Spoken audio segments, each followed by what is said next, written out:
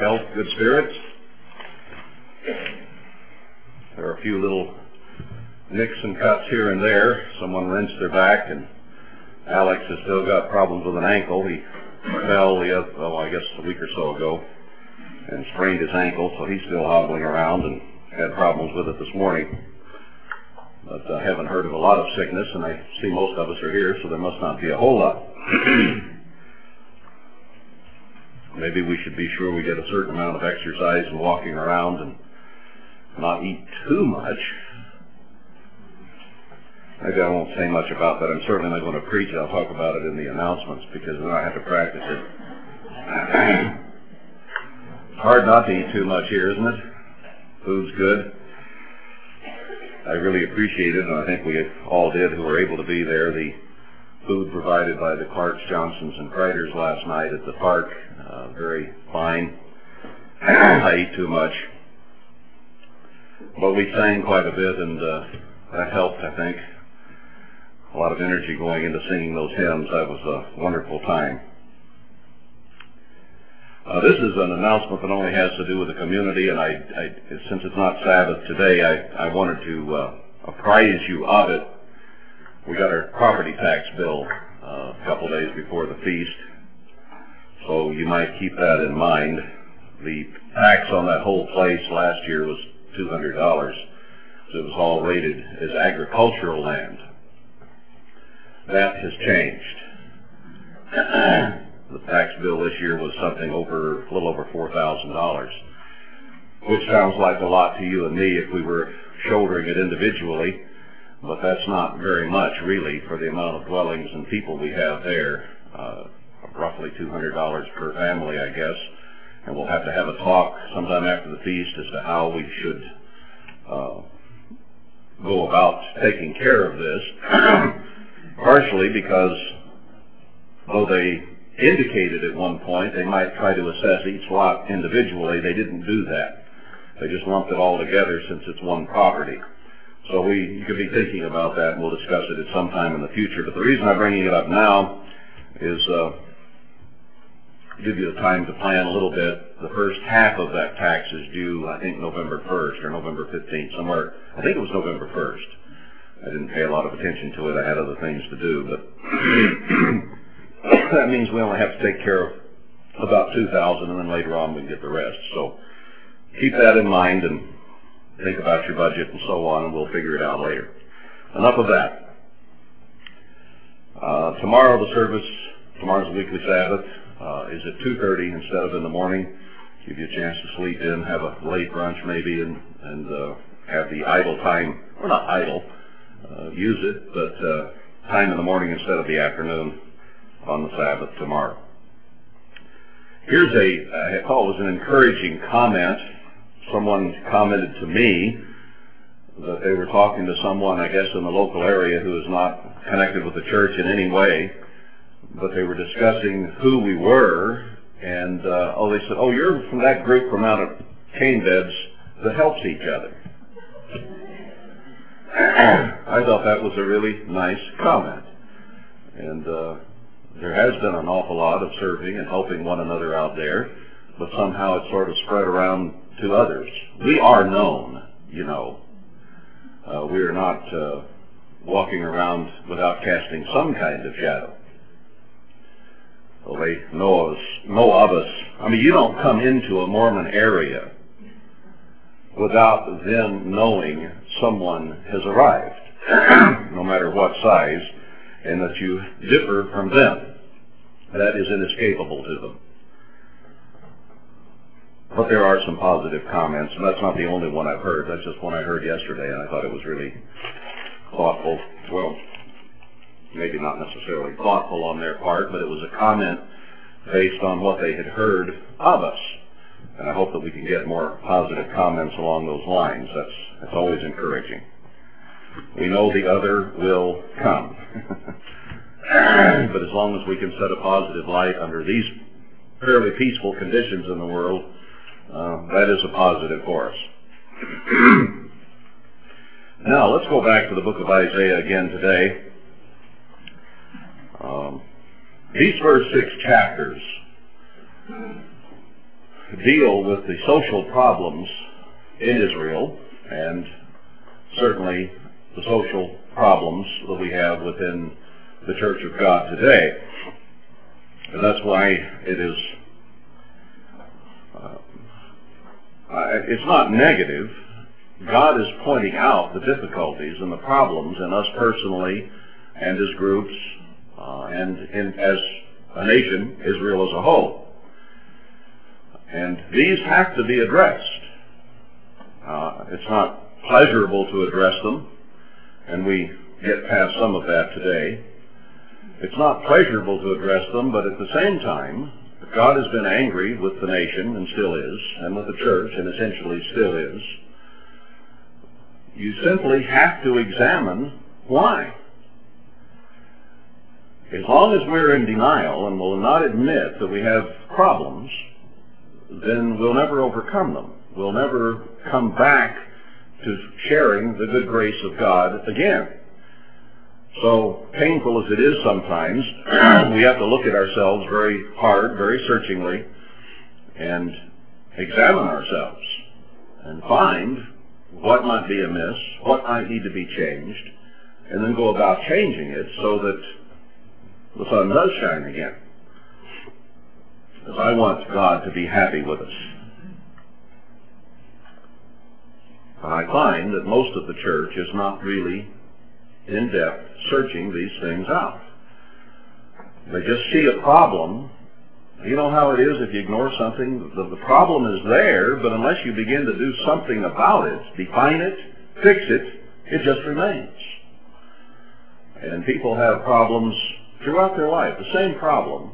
They never, ever overcome it, or problems, or whatever, because they never really admit that there's a problem there. At any rate, because of the things we read yesterday, the attitude in the churches of trying to look like the biggest and the best and the finest, as the Pharisees did, God says at the end of chapter 3, your mighty men shall fall by the sword, and your mighty in the war, both spiritually as they are falling now, and then most will go into the tribulation and fall there. Someone told me one of the children commented about some things that I had said and read, and said, well, I don't want to be ripped up. Well, I'd agree with that. But those things can be kind of traumatic for our children. They feel so helpless. But let's remember that the children are sanctified by the parents, 1 Corinthians 7. And that we have a very heavy responsibility to our children to be sure that we get things right with God, that we are accounted worthy, so that our children might be taken care of. And our children should be able to look at our lives and see the changes that are occurring. They should see the humility and the willingness to admit wrong and respect us for that as we change. And as that happens, they will feel secure that their parent is not a hypocrite, but is one that is truly working at overcoming, growing, and pleasing God. And as they see that, then they also will see the scriptures that say what will happen as we do please God, and how that He promises protection to us if we do the things that we ought to be doing. So it isn't all gloom and doom. We do win in the end, but in the meantime we have some work to do. But anything worth having is worth working for. I mean, we have been trained differently than that in our country today. We've been trained that you should have instant gratification with no effort of your own, that you should be given everything. Perhaps the older generation sitting here, the bald and the gray heads and so on, may have experienced a bit of a different society as you grew up, but certainly those in the younger generation, once this nation began to prosper after World War II, our parents, well, we have a generational problem. Those who were children in World War II and began to grow up as adults recognized that they did not have much as they grew up. World War II took a lot out of this nation. People were poor. They didn't have much. They were not able to give much in terms of things to their children. I mean, they did not have many things themselves.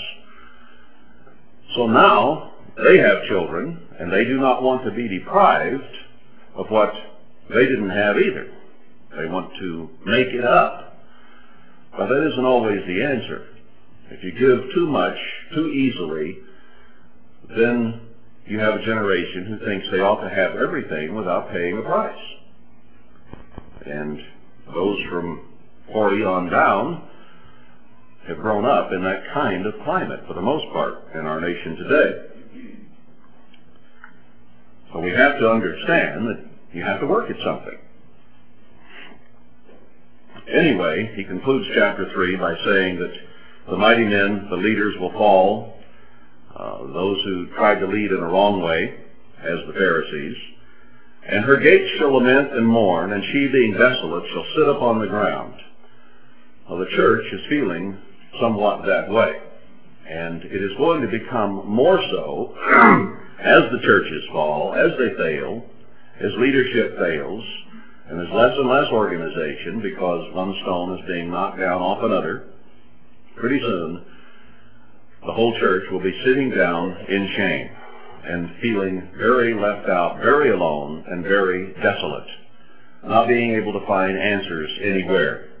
Well, chapter 4 introduces a change, an uplift, really, if you will, where God begins to intervene. It says, and in that day, when the desolation, the destruction, is pretty much complete. I don't think we're there yet. There's still a lot of destruction that will have to occur in the church before this all comes to a halt. Most are not sitting on the ground yet in desolation. Most of them are still thinking, we're doing a great work, we're the ones that are going to save the world, is pretty much the attitude of most organizations today. If you'll just listen to us, everything will be fine. They're not sitting down desolate and thinking, man, now what? Yet. Some individuals are, but not the organizations as a whole. But in that day, when this has been accomplished, when God has knocked it all flat, 7 women shall take hold of one man, saying, we will eat our own bread and wear our own apparel, only let us be called by your name to take away our reproach. Now let's look upon this as the 7 churches of Revelation. And once it has all been flattened and God has spewed it all out, they'll be looking for leadership, looking for guidance, looking for help, looking for some ray of light somewhere. And it will be so decimated that all 7 of the churches will take hold of one man. Now, if you look upon this as a national thing only, and the men have been killed in war so badly that there's only one man left for every 7 women, that's a pretty pitiful plight. And it's a pretty pitiful plight as far as the church is concerned, too, in some respects. What happened to all that leadership we thought we had? Thankfully, though, there's going to be a man to take hold of. God is going to provide leadership. Let's go back to Isaiah 41. I don't want to go back too many times further in Isaiah here at the beginning, because we'll come to these things later on. But in Isaiah 41, he gives some encouragement to Israel and to the church, and talks about fearing not and having courage and so on, which is the same language he uses in the book of Haggai, where he starts putting the end-time temple together and beginning to show the answers to the problems that the church today has. But in Isaiah 41, verse 19, he says, I will plant in the wilderness the cedar, the acacia, the myrtle, the oil tree, and I will set in the desert the fir tree, the pine, and the box tree together, or the box elder. That's a list of 7 trees, 7 churches will be brought together in the wilderness and in the desert. Now it's a spiritual wilderness and desert, and yet God has a way of doing these things in such a way that I think it is also a physical wilderness and desert. That's what God has done in the past. So he's going to plant a remnant of all 7 of the churches in the desert and in the wilderness. 7 will take hold of one man. In other words, God is going to provide singular leadership, not a vast panoply of leaders clamoring to be the ones, but he's going to give a leader. Now let's go back to Zechariah 3 here for a moment. Zechariah 3. We'll get a glimpse here, which of course we've already covered in the Minor Prophet series, but a brief review here since we're coming across it. I want to go down to about verse 8 of Zechariah 3. He says, "Hear now, O Joshua the high priest, you and your fellows that sit before you, for they are men of sign and wonder," as my margin says. "For behold, I will bring forth my servant, the branch." Now we know Christ is referred to as the branch. That is a symbolism of him through the Scriptures. And yet on the other hand, there are those who are types. Now, Christ is going to come and rule the whole world, but he has always governed his church through men. While he is the chief cornerstone, while he is always in charge, he has always had men there to be leadership. So he's going to do that again. He said to Joshua that he would bring forth his servant, the branch. Well, when you examine the story of the 2 witnesses, one is Joshua, introduced first in chapter 3, and told that the branch would come forth. Now, that branch, as I see it, is a type of Zerubbabel who is introduced in chapter 4. I think that it is even mentioned there. Let's see. It talks about the candlesticks, not by might nor by power, but his hands had started something that they would finish, I think implying that there was a period of time where he would be out to lunch and not doing it. I thought the branch was mentioned here again. Maybe it isn't, or maybe one of you sees it there. There are several scriptures which seem to indicate this. Verse 12? Or chapter 12? Pardon?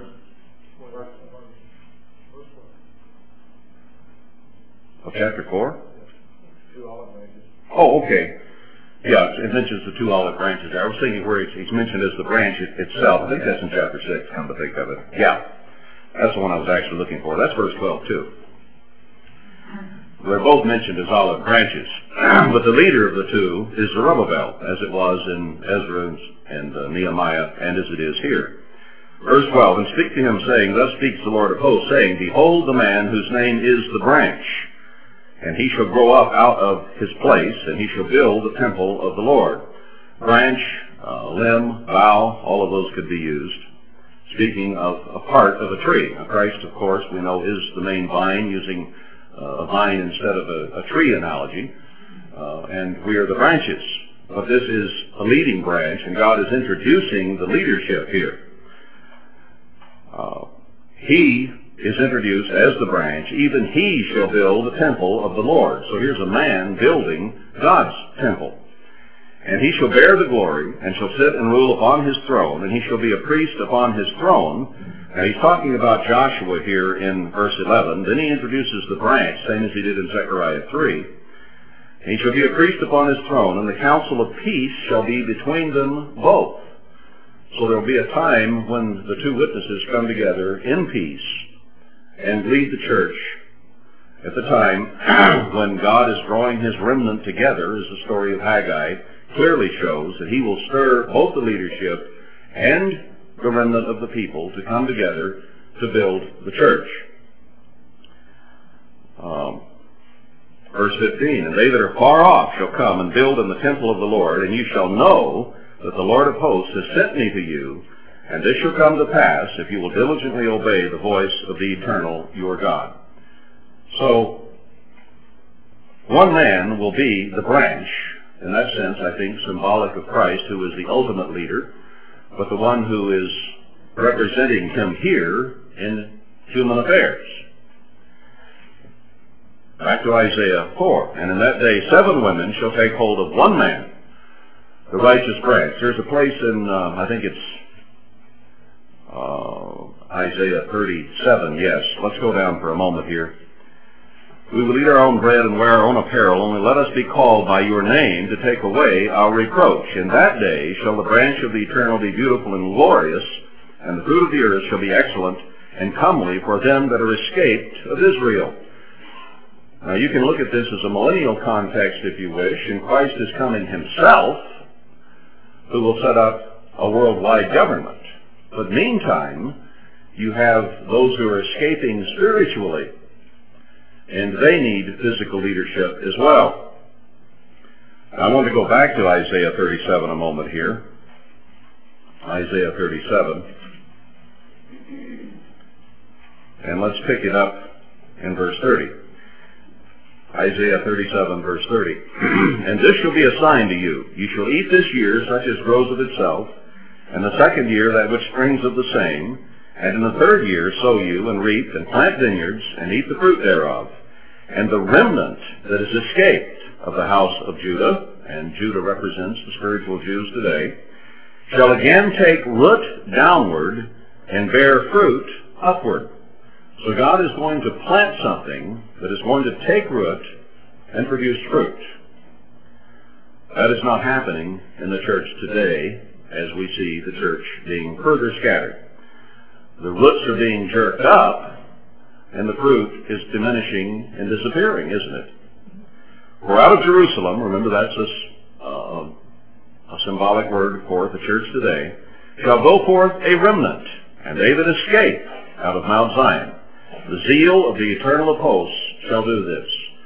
So even here in the sordid mess that we have, God is going to cause something to take root and then begin to bear fruit upward. Now let's go back to Isaiah 4. There will be beauty instead of burning. The burning is going to end. Those who go into the tribulation will go there, but God is going to bless his remnant. And it shall come to pass that he that is left in Zion, those who are the faithful ones who remain true to God, true to his people, those who are left in Zion, and he that remains in Jerusalem shall be called holy. We will have grown and overcome and found the good graces of God to the point that we will be called holy, named holy. Those who are called and chosen and faithful, as the book of Revelation says. Even every one that is written among the living in Jerusalem. There are those who will still be spiritually alive, and those who are spiritually dead.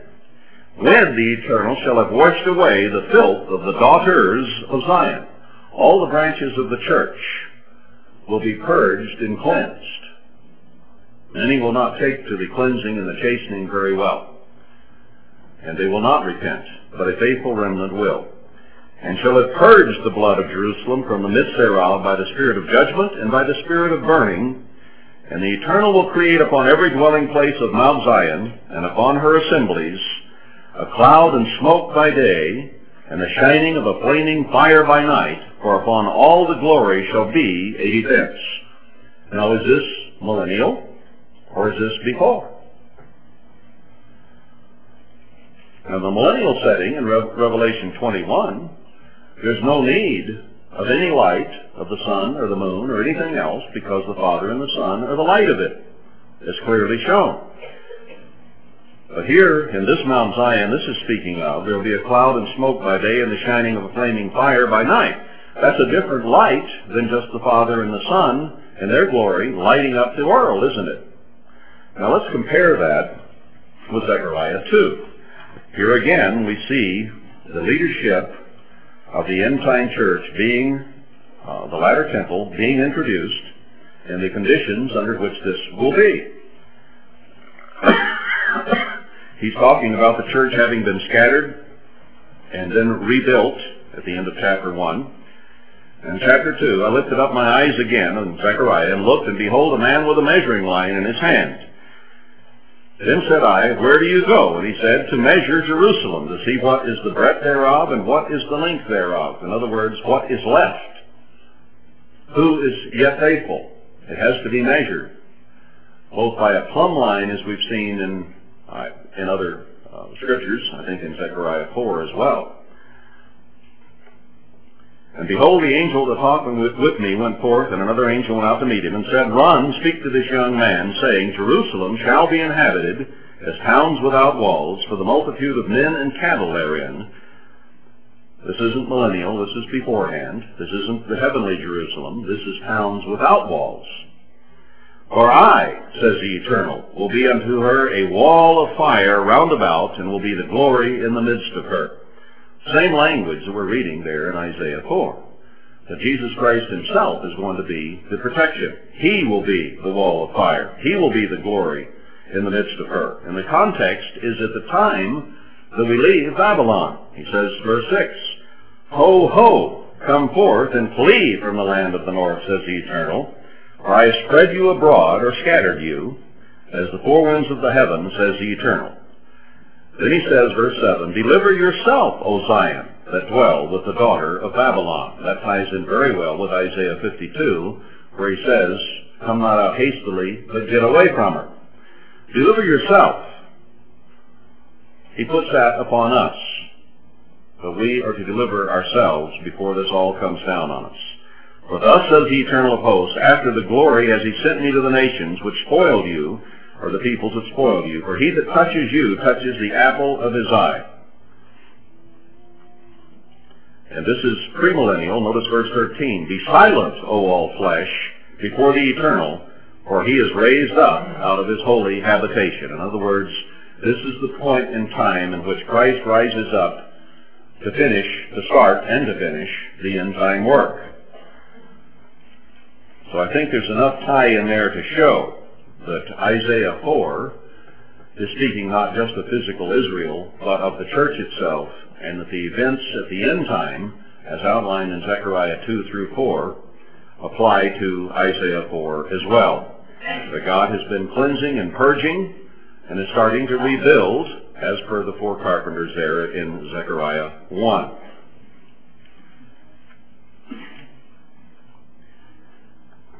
So he will be a cloud and smoke by day, and the shining of a flaming fire by night. For upon all the glory shall be a defense, a covering, a help, a protection, in other words.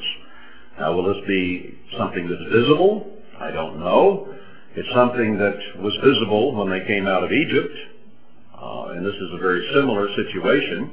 I think it shows that it's not in Alaska or Siberia as well. You don't need a covert from the heat there. You need a covert from the heat out in the desert.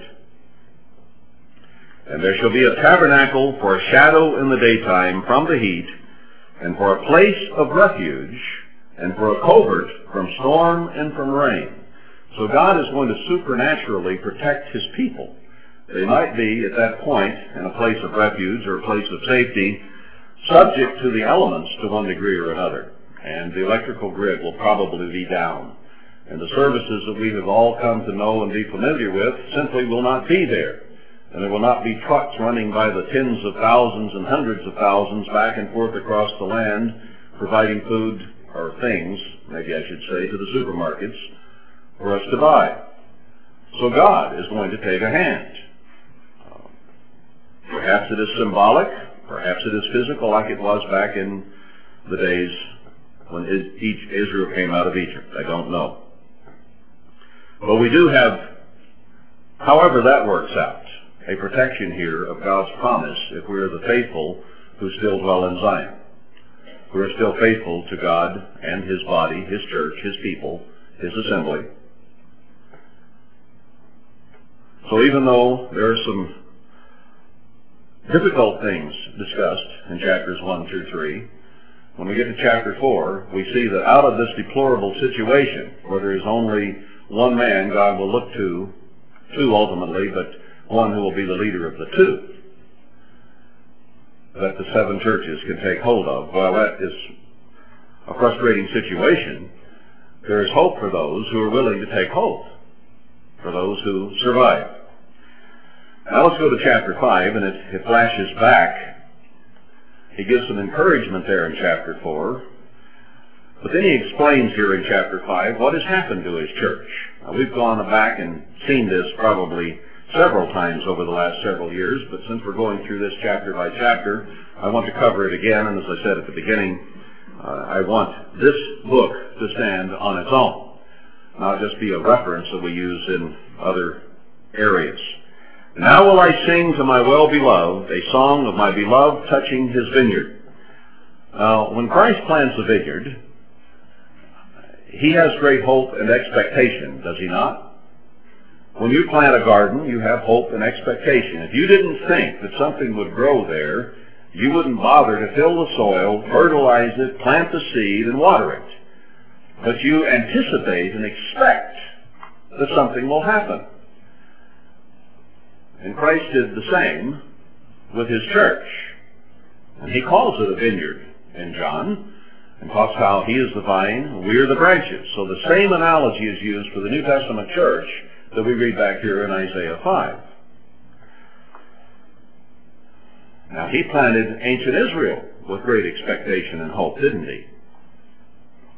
And she grew, and he married her, made a covenant of marriage with her, and then she found other interests, went other ways, other directions, and he called her a harlot and a mother of harlots, and divorced her as a result of her inattention to him. So he came up with a newer covenant, a better covenant based on better promises, this time involving eternal life, and made a new covenant with the New Testament church. The old is still around, but it's fast fading away. The only real reason or need for the old covenant today is that most of Israel and the world have not been offered the new covenant.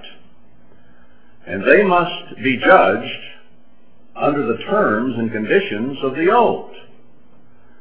And the blessings and cursings of Leviticus 23 and Deuteronomy 28 will be visited upon the physical nations of Israel as a result of not following that covenant that was made all those years ago. The punishments that are there will be the finality, then, of the old covenant. God will visit for the sins, physically, of our nation. And the death penalty of the old covenant will still be there to be exacted.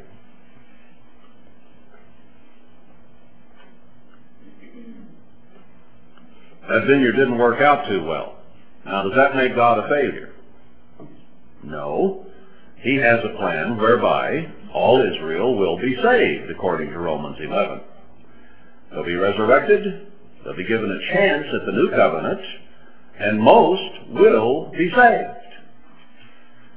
You see, the world thinks that God and the devil are in a race to see who can win over the world. And they say, the devil's winning, the devil's winning. How much strength and power do they think God has? He's going to win in the long run. God is a father, and he's going to be a successful father. Now, his children went astray for a while, but he is going to bring them back after exercising the spirit of burning and judgment upon them, and they will be resurrected physically with very humble, contrite attitudes, and be yielded and peaceable and peaceful and ready to listen. They will not listen now. They can only be warned now, but they will not listen. We're going to see that a little later on here. But then God will save most of Israel. He will win in the long run. Those who go into the millennium having been humbled, who don't die in the tribulation and the 7 last plagues, and then those who are resurrected at the end of the 1,000 years. They'll have their chance then. Now, of his church, I would say the same thing is essentially true. He says he will only save out a tithe or a faithful remnant, a 10% group, who will be a light to the world.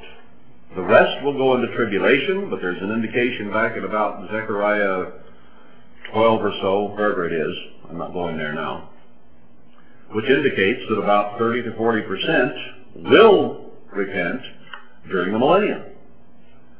After the millennium. I mean, during the tribulation.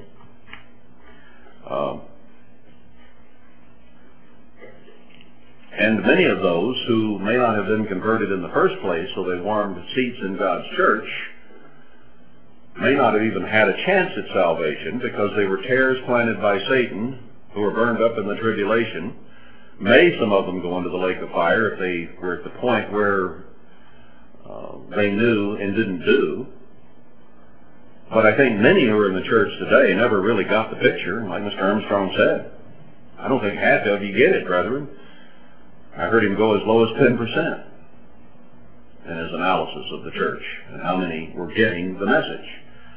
So many in the church were never converted, and they may have their chance later on.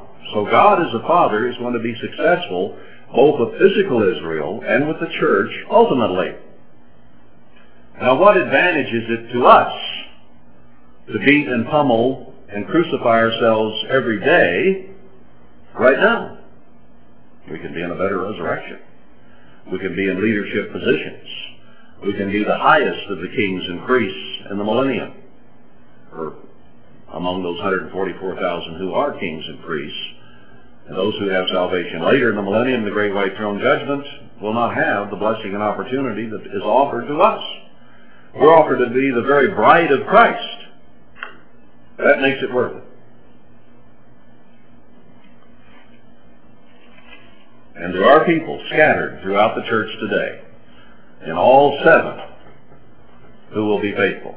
That's why no one can claim exclusivity today. We can't. No one else can. His faithful are going to come from everywhere.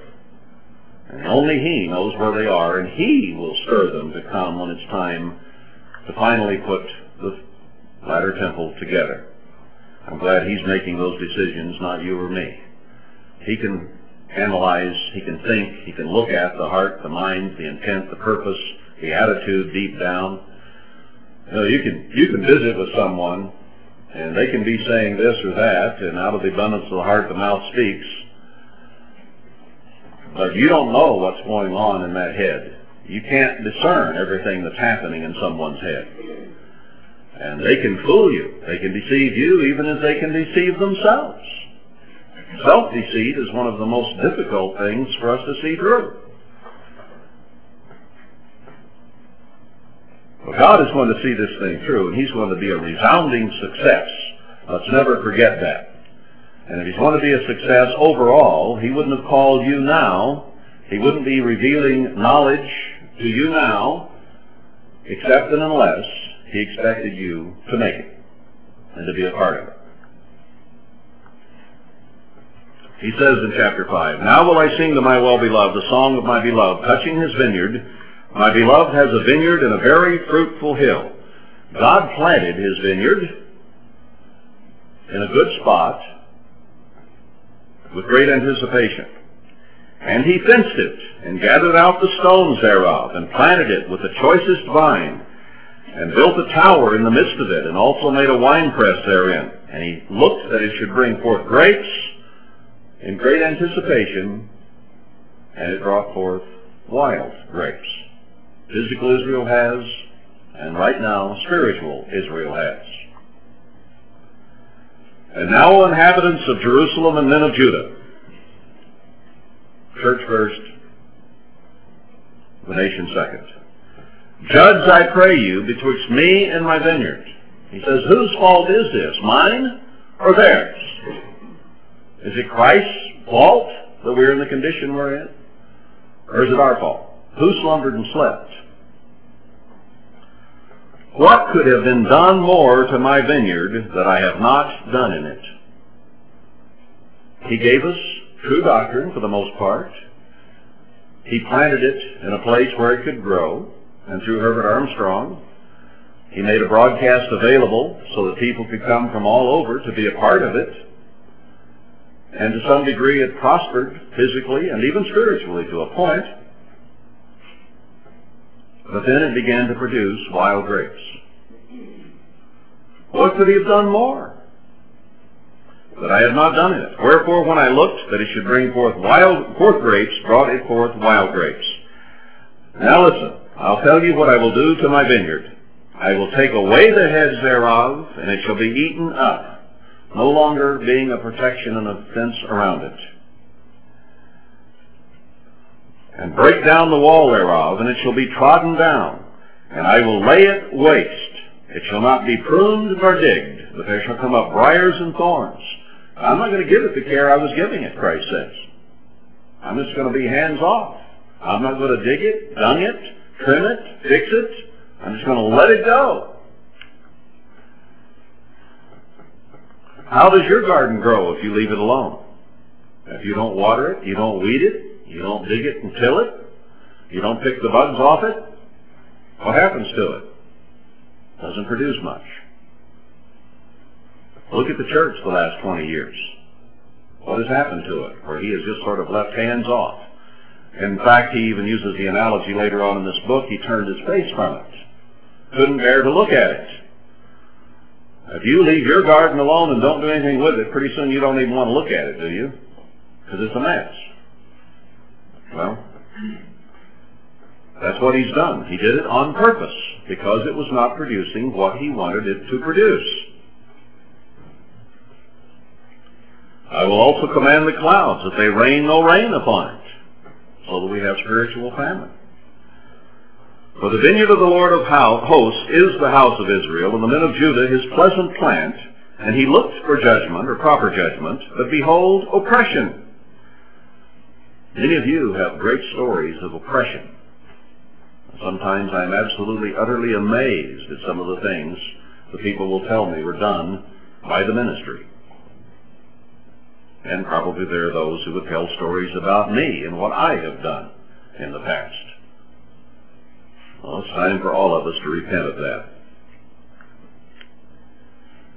For righteousness, but behold, a cry, a weeping, a wailing, a sorrow, a whine, a cry over the mess. And wherever you go, you hear that. Woe to them that join house to house, that lay field to field, till there be no place, that they may be placed alone in the midst of the earth. Our cities are being overpopulated, and on a physical level, it's getting where you can't find a place to be alone anymore. Hard to find in most places in the country. And on a spiritual level, it seems like spiritual house after spiritual house is coming into being more and more and more as they proliferate, and it becomes a bother and a pain. When you got 400 or 500 splinters or daughters of Zion that have split off, and they're arguing and fighting and disagreeing and frustrated, you say, how can I get away from this? How can I be alone? How can I find peace? I pick up the journal and I read all the news of all these, and those clamoring to be recognized and who think they have the only way. And you begin, as you go through there, to get a little discouraged and frustrated, because it is such a confusing miasma of frustration. And I don't know that there's any answer to that from the standpoint of the publication itself. I don't mean to be knocking the journal. I did get a letter from Dixon Cartwright, a year or two back, or when they were writing an article about us at one time. And he said, I don't agree with everything I publish either, but that's what there is. It must be confusing and frustrating to them to see the contradiction and the frustrating, but they're just trying to present the news and present what people are doing for everyone to read. So I don't blame them necessarily. They're just reporting. Why do you stone the reporter? Why stone the messenger? I think they have a very difficult job. And I don't mind if this quote gets back to them, for that matter. Maybe I'll write them and tell them that. I think I did, in a way, back then.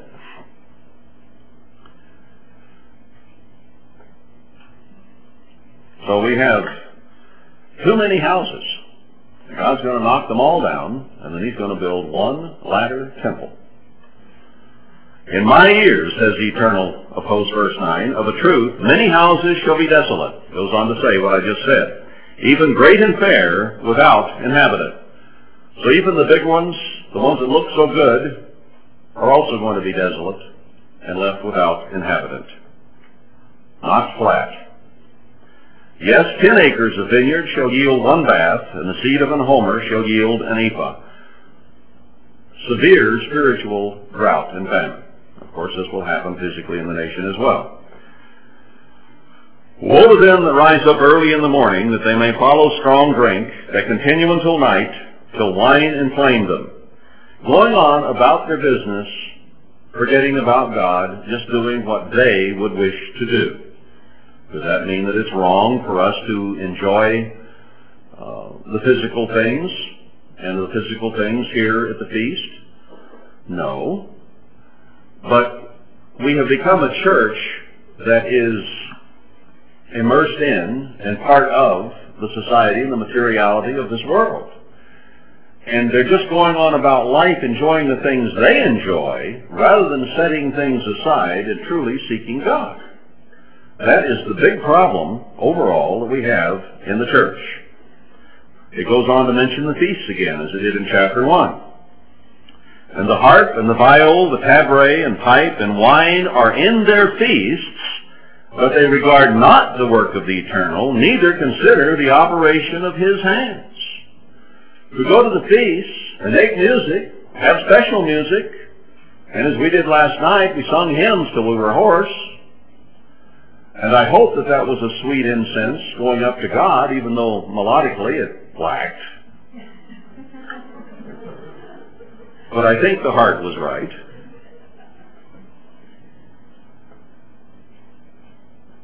But you see, we can get together and do those things, but unless we're truly seeking God, it means nothing to Him. The only way that those hymns and our prayers are a sweet incense to Him is if we are turning our hearts to Him. That's what this whole thing is about, brethren. Let's never lose sight of that. I've repeated it over and over and over. I feel like a broken record, but this is the point. It's the message we have to get, and I think we have to be reminded of it continually so that we don't lose our focus. It is so easy to lose our focus with trying to make livings and trying to handle everything that this society has laid upon us. It's just difficult to keep our priorities right and headed in the right direction. I mean, I remind you frequently, but I have to remind myself daily, constantly, what I need to be thinking, where I need to be going, what I need to be doing. Asking God to guide, to lead, and direct, because it is not in man to guide and direct his own steps. So we need to constantly lean upon Him. I want this feast to be pleasing to God. I know from what we read in Isaiah 1 and what we're reading right here, that probably most of the feasts being held right now, God can't stand the smell of. And that is a sad story. Let's make this one, at least one, and maybe there are others, I'm not saying there aren't. Let's do our utmost to make this one that He does take pleasure in. That we're not singing, we're not playing the instruments to no avail, but that it has some meaning and purpose for Him. It's easy to say, I had a nice feast. What about turning around and saying, what kind of feast did God have? Because He's indicating here, He's not getting much out of most of the feasts.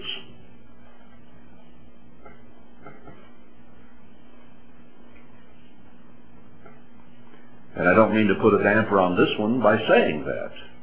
I throw it out as a challenge, as an opportunity to give Him some relief, some respite, some joy, some happiness, and how His people are living and acting, and how they are seeking Him and worshiping the King at this time. We're just now really getting into it, but before you know it, it'll be over. And unless we do some planning and make the time to be sure that we seek God, it'll be gone, and you'll say, man, I wish I'd have done that. But it'll be too late. Let's make His feast a joyful one.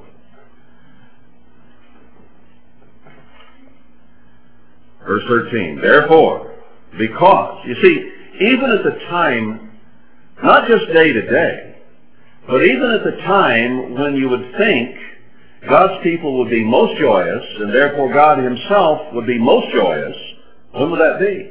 At his feasts. Aren't those the highlight times of the year? Aren't those the times that we look forward to? And we feel a great dearth between the Feast of Tabernacles and Passover again 6 months later. And it's a long, cold winter in the meantime. And we look to these things. They're a pick-me-up. They're something to get excited about. And there's something for God to get excited about. But at our peak, for the most part, in the church today, that would be the feasts, God says he is not happy. He can't stand to look at them. Therefore, verse 13, my people are gone into captivity because they have no knowledge, and their honorable men are famished, and their multitude dried up with thirst. They're not being given the knowledge to know what to do about the problem. And as a result, their leaders, their honorable men, are the glory of in the Hebrew it says, their glorious men are men of famine. Their leadership doesn't have any food to provide. And their multitude dried up with thirst. Since the leaders don't have anything to provide, then the people are drying up. That's the way it is today, because we do not have the knowledge of what is going on, for the most part. I think God has shown us those things here, and I think just reading this and analyzing it gives us knowledge that is precious knowledge. It gives us an opportunity that most people in most feast sites this very day simply do not have.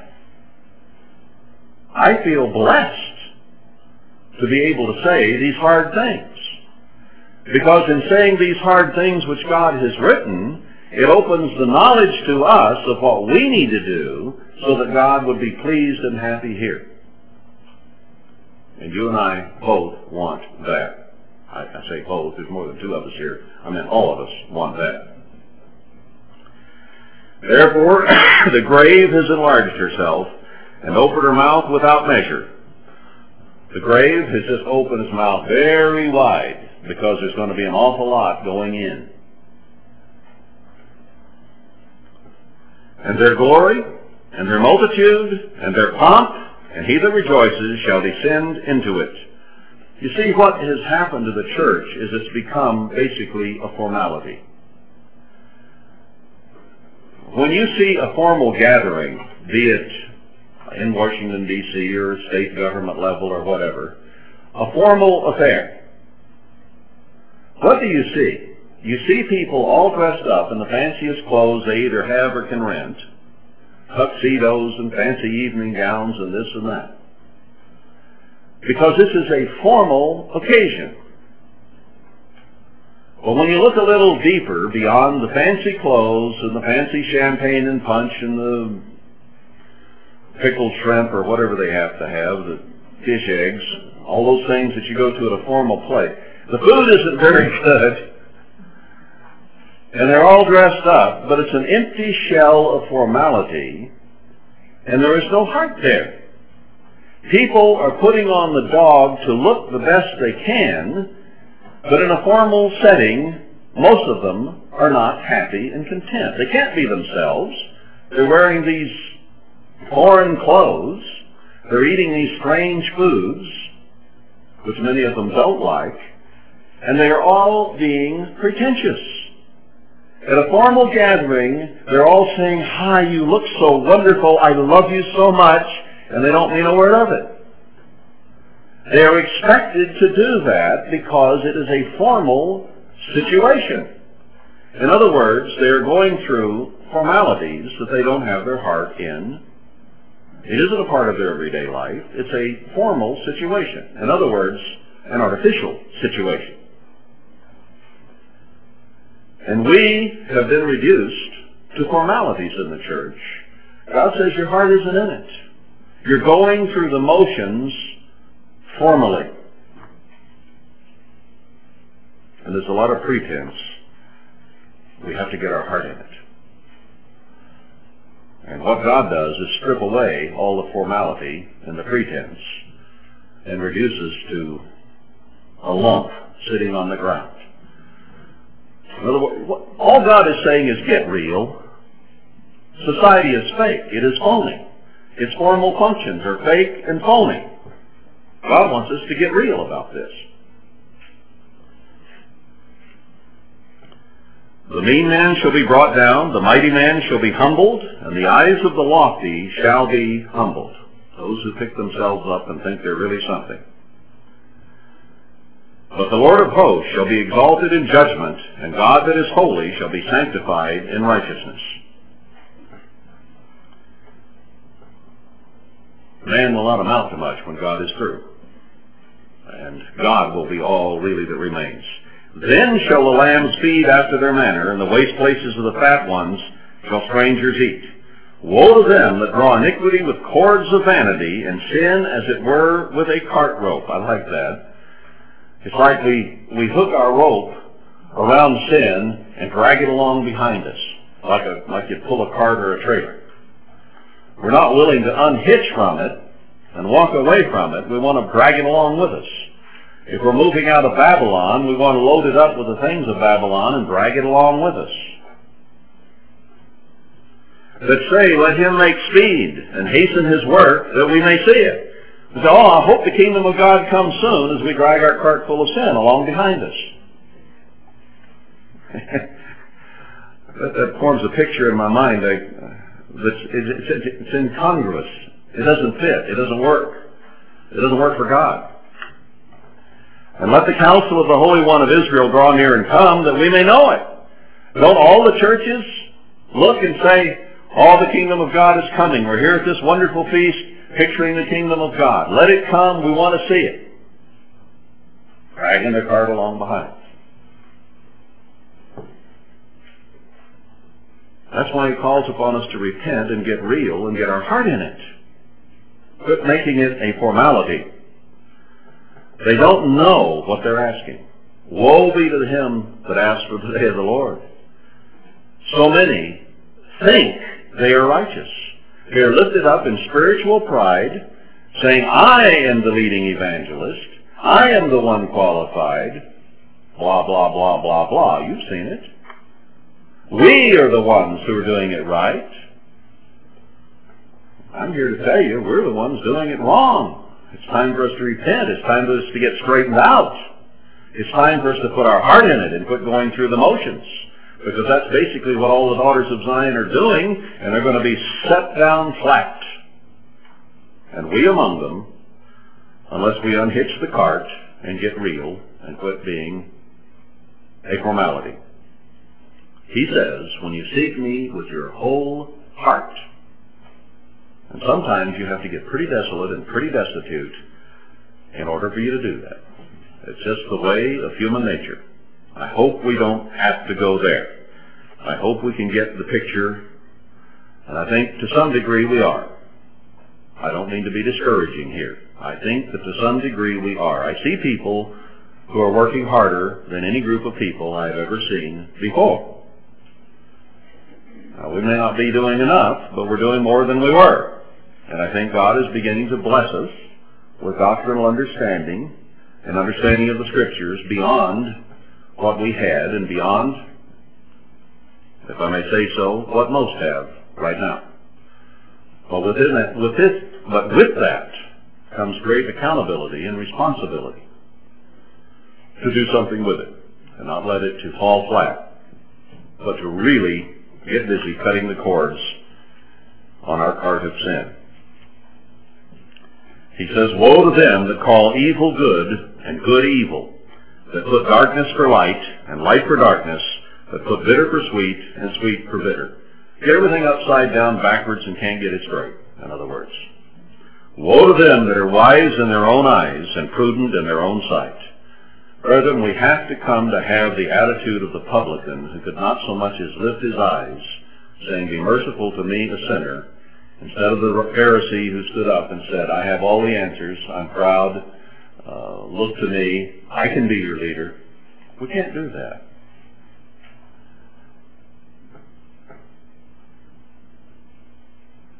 We all despise the Pharisee when we read those stories, don't we? And yet, so many times we have been the Pharisee, comparing ourselves among ourselves and feeling pretty good about it, not comparing ourselves to God, as God made Job do. Woe to them that are mighty to drink wine, and men of strength to mingle strong drink, which justify the wicked for reward, and take away the righteousness of the righteous from him. In other words, the priorities are wrong. Pray and pay. It comes down to money so many times. They're willing to preach things that are pleasing to the people in order to keep the money coming in so that they might do a mighty work. God is going to do his mighty work. He is going to stir both leadership and others to come and build his temple. He will determine whom to stir. And I suspect it will be basically those who have been stirring themselves. Those who have sought oil for their lamps, those who have shown some action and some responsibility will be the ones that God looks to and says, those are the ones that I will then stir to come and build my temple. The ministry needs to get real and realize that money and booklets is not the answer right now. It's turning to God with our whole heart.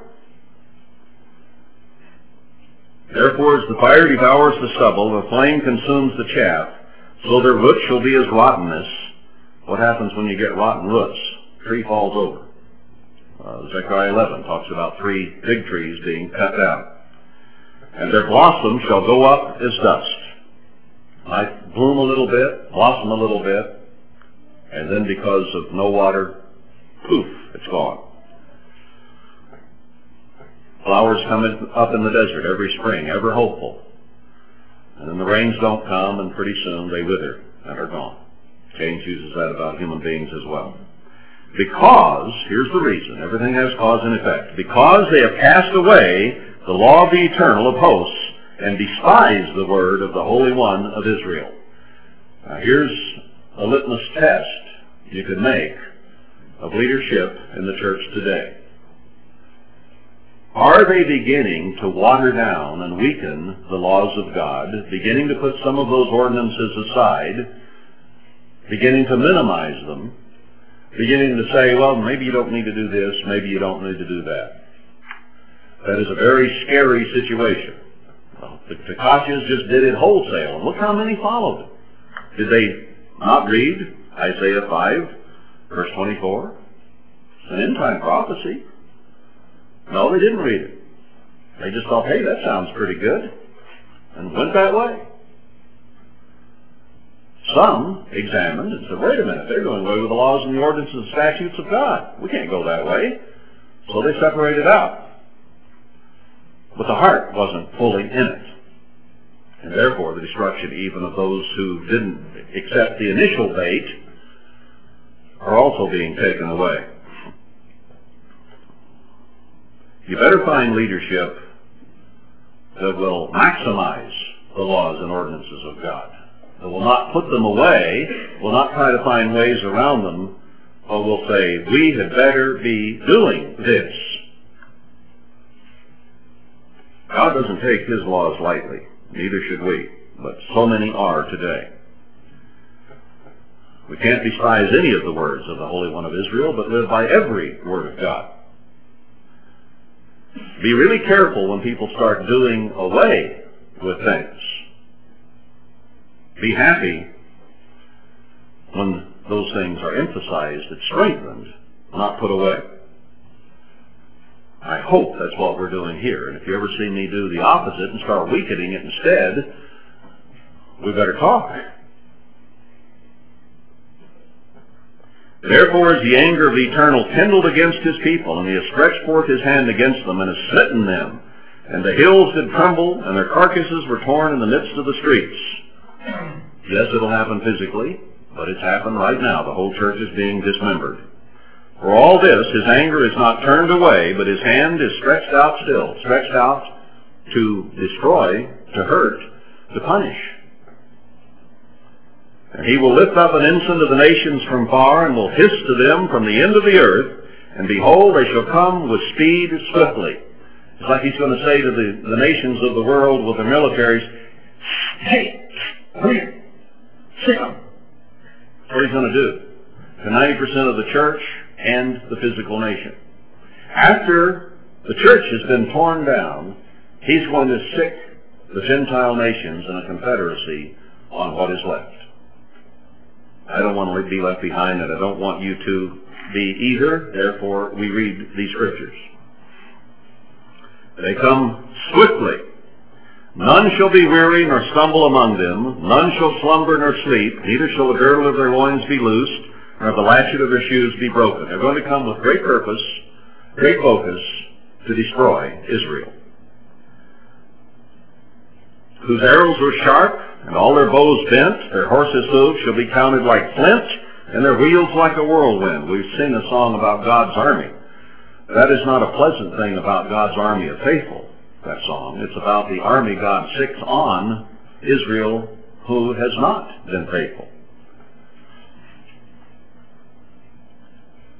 Their roaring shall be like a lion. They shall roar like young lions. Yea, they shall roar and lay hold of the prey. You ever hear a lion roar? I have in Africa, and I'll tell you, it curdles the blood.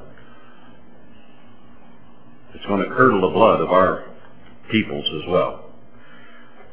They'll lay hold of the prey, and shall carry it away safe, and none shall deliver it. And in that day they shall roar against them like the roaring of the sea.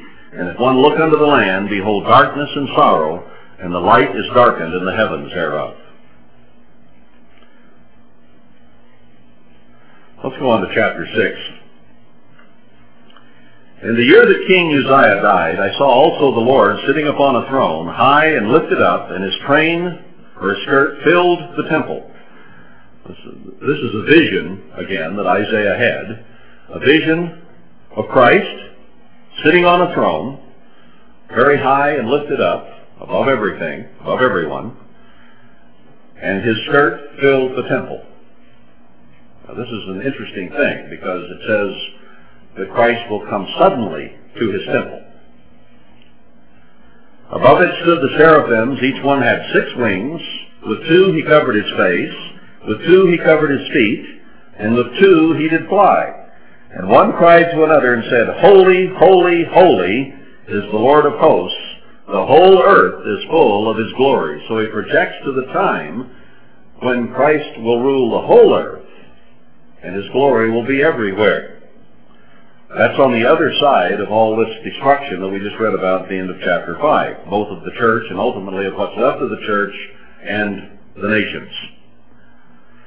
And the posts of the door moved at the voice of him that cried, and the house was filled with smoke.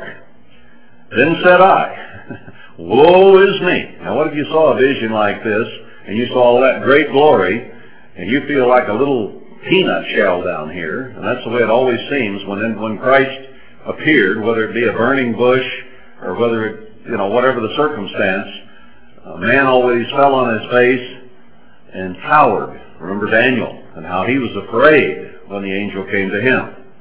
Same thing here with Isaiah. Then said I, Woe is me, for I am undone, or I'm cut off, or I'm all scared and nervous inside, because I'm a man of unclean lips. When you are in the presence of the glory of God, or his holy angels, you immediately begin to realize how small and inadequate and sinful and pitiful you really are by comparison, because there is no comparison. So you begin to quake from the inside out. I am a man of unclean lips, and I will dwell in the midst of a people of unclean lips, for my eyes have seen the King, the Lord of hosts. Then flew one of the seraphims to me, having a live coal in his hand, which he had taken with the tongs from off the altar. And he laid it upon my mouth, and said, Lo, this has touched your lips, and your iniquity is taken away, and your sin purged. Now when Christ comes suddenly to his temple, he says, I will forgive their sins in one day. That's later on in Isaiah, and we'll get to it. I won't go there now. He is going to make his presence known. Remember how he told the disciples, the apostles to tarry 50 days in Jerusalem. Don't go anywhere. Stay right here till Pentecost. And they did. And he suddenly came to his temple in a very dramatic fashion. Now, he has turned his face from us, as we'll read again in Isaiah later on. He's going to turn his face back to us and smile on us and bless us and forgive our sins in one day. Isaiah is a symbol and a type of that. So after this destruction of the vineyard we read about in chapter 5, and 7 women looking around and finding only one man, and then the physical destruction of the nation, not just the church, following at the end of chapter 5, Christ says, I will suddenly come.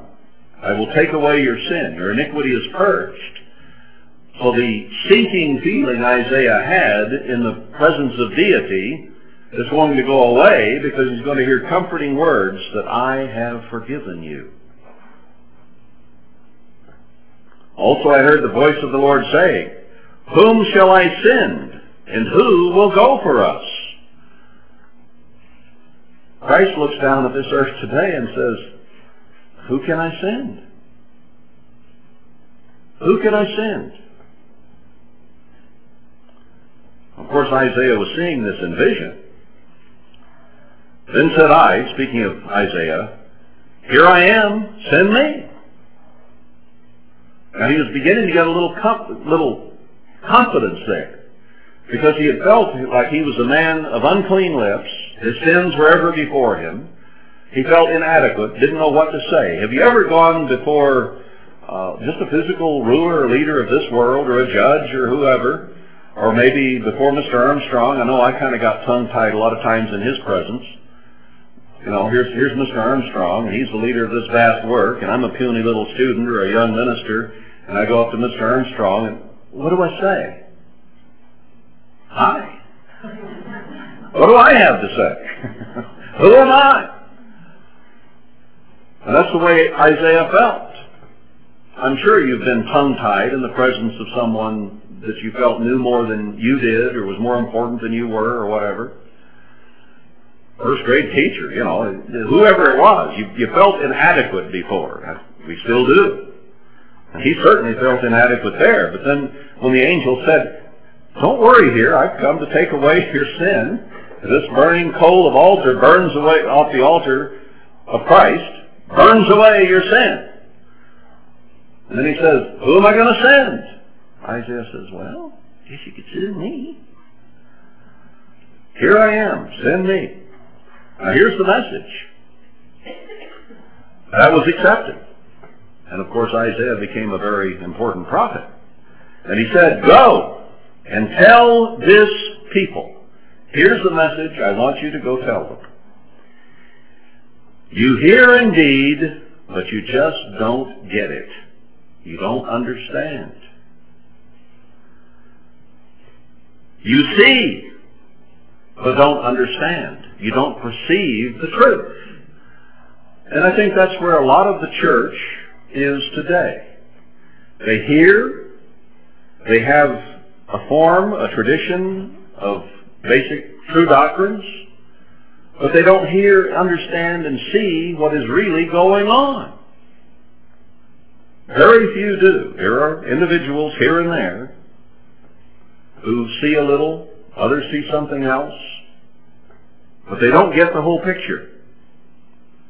And we're still working on getting the whole picture. We don't have it all yet. So he says, make the heart of this people fat, and make their ears heavy, shut their eyes, lest they see with their ears, and hear with their ears, and understand with their heart, and convert and be healed. God said, I'm not done yet. I'm not ready for an overall repentance yet. He wants it to be absolutely genuine and from the heart. He doesn't want it to be in a halfway understanding. He wants it to be absolutely genuine down to the toes. So it says, for the time being, let them sleep on. Tell them they don't understand. Tell them they don't get it. But what can you do? They don't want to hear. Then said I, Lord, how long? How long will this be? How long will these conditions exist? And he must have felt frustrated. I'm sure Ezekiel and Jeremiah felt frustrated when God said, I want you to go take these people this message. And Ezekiel said, oh boy, I'll tell them. And God said, they're not going to listen to you. Oh. They're awful hard-headed and rebellious. Oh. But I'll make your head like flint. Oh. But you're going to have to butt head with them. Oh. Jeremiah the same way. God had to tell the prophets ahead of that time, look, don't get discouraged. They just aren't going to listen to you. That makes you feel really excited, doesn't it? I got to get out there and get this message to them. And you know it's going to fall flat. And you know they may even decide to stone you for bringing it. So I think Isaiah was feeling those emotions right here. He said, how long, Lord, before they'll listen and you'll hear and you'll bless and you'll convert and heal? How long? And he answered, until the cities be wasted without inhabitant and the houses without man and the land be utterly desolate. That's how long. God says, I have to exact this chastening, this punishment, before they're going to be truly yielded and pliable to be the proper consistency of clay in my hands. He said, it's going to take this. So this is the condition that will remain until that is accomplished. Sad but true. Going on. The land be utterly desolate, and the Lord have removed men far away, and there be a great forsaking in the midst of the land. Hasn't there been a great forsaking of God's ways and God's truth within the church, and certainly within the physical nations of Israel, who used to call themselves a God-fearing nation, and now are quickly taking the laws of God out of the land? Can't have it in the courthouse in Mississippi or Alabama, wherever that was anymore. Can't have it in the schools. We're taking it out as fast as we can. And there are those who are removing it from the church as fast as they can. The physical and the spiritual are very akin, one to the other. God says this is going to happen until it is all taken away. But there's hope for those who are faithful and will be a part of the remnant.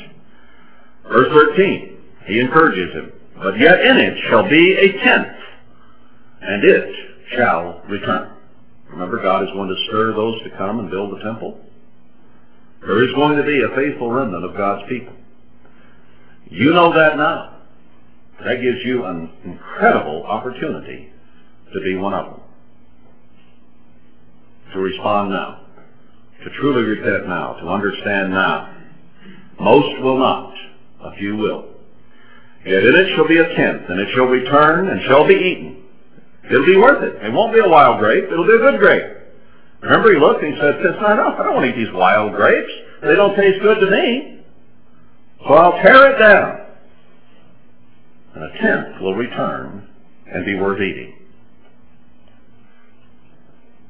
A tenth will produce fruit. As a teal tree and as an oak whose substance is in them. I don't know what a teal tree is. I should have looked that up. An oak has strength. It has power in its limbs.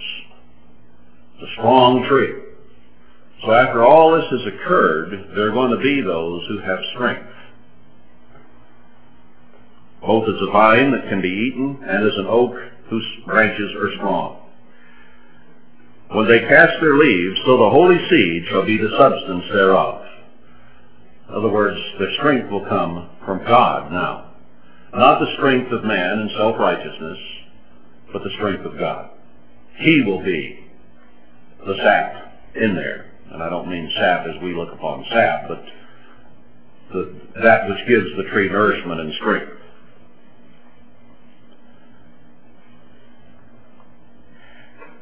Now, chapter 6 concludes this section on the social problems in both the church and the nation. And then he turns in the next 6 chapters, basically refer to the political problems. Again, they can be political problems within the church, and they can also be political problems within the nations. So I think today I'm going to let you out a little early and stop here rather than getting into this next section, because that concludes it, and it concludes it with hope. It concludes it with Isaiah being given a message to give that he knows will not be heard by most, but that a tenth will return and be strong and will be palatable, edible, good to the taste of God. And that is a very positive, encouraging note for those who have ears to hear and are not dull of hearing and asleep at the switch and can see but cannot perceive. We have an opportunity to hear and to perceive what God is saying and to be a part of that faithful remnant and to build in the temple of God and to be a part of the bride of Christ. So I think that is a very encouraging conclusion to this problematic section that we have covered. And I like to see some inspiration at the Feast of Tabernacles, not just more, we got to change, we got to grow, we got to be different. And yet to ever get to chapter 11 about the wolf and the lamb and all those things that we like to read at the Feast of Tabernacles, we have to consider these things, consider what God says about his feast and the Feast of Tabernacles, and make whatever changes need to be made so that when we read those inspiring sections, we know they can be referring to us, not just assuming that they did. Remember the time when we assumed that a call would come over the network that we had organized within the Church of God, and the whole church basically would get up and flee to a place of safety? Remember when we assumed that and did not know that God was going to spew it out the way that he has, and that there would only be a small percentage left who would be faithful? We were completely ignorant of these scriptures and of the real truth of what would happen, weren't we? So let's not assume anything. Break down the word assume. I won't do it here. You've all heard that one. And see what it makes of you and me. We cannot assume anything. We need to take these things seriously and look at why God has been upset with the feast. Rectify that situation. Fix it. And then, when we get over to chapter 11 here in a millennium or two, we can take great hope in it, knowing that it could apply to us, and truly apply to us, not assuming something. We must take care of the details. If we take care of the details, the big things will take care of themselves. So let's seriously consider these first 6 chapters through this feast and understand what we need to do to make sure God is happy by the time we get to the end of the last great day, and he can send his blessing upon us as we go away, instead of saying, they still don't get it. Guess I'm going to have to put the screws to them a little more. We don't want that, do we? Let's do our part now and make God happy by the time this feast is over.